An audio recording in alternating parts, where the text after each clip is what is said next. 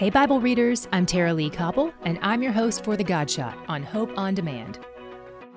Brothers, I may say to you with confidence about the patriarch David that he both died and was buried, and his tomb is with us to this day.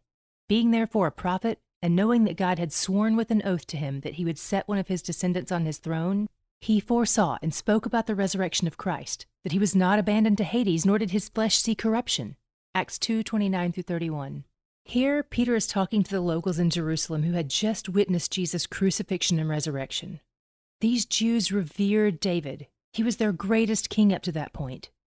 But now Peter is saying that there is a better king, an eternal king. After all, David died and did not raise from the dead. They still had his body in the tomb. But Jesus is a descendant of David, and David had prophesied about him. Jesus is the one whose body wouldn't decay or be abandoned to the grave. Jesus is the eternal life, and he's where the joy is. To hear more of The God Shot and other great podcasts, go to hopeondemand.com.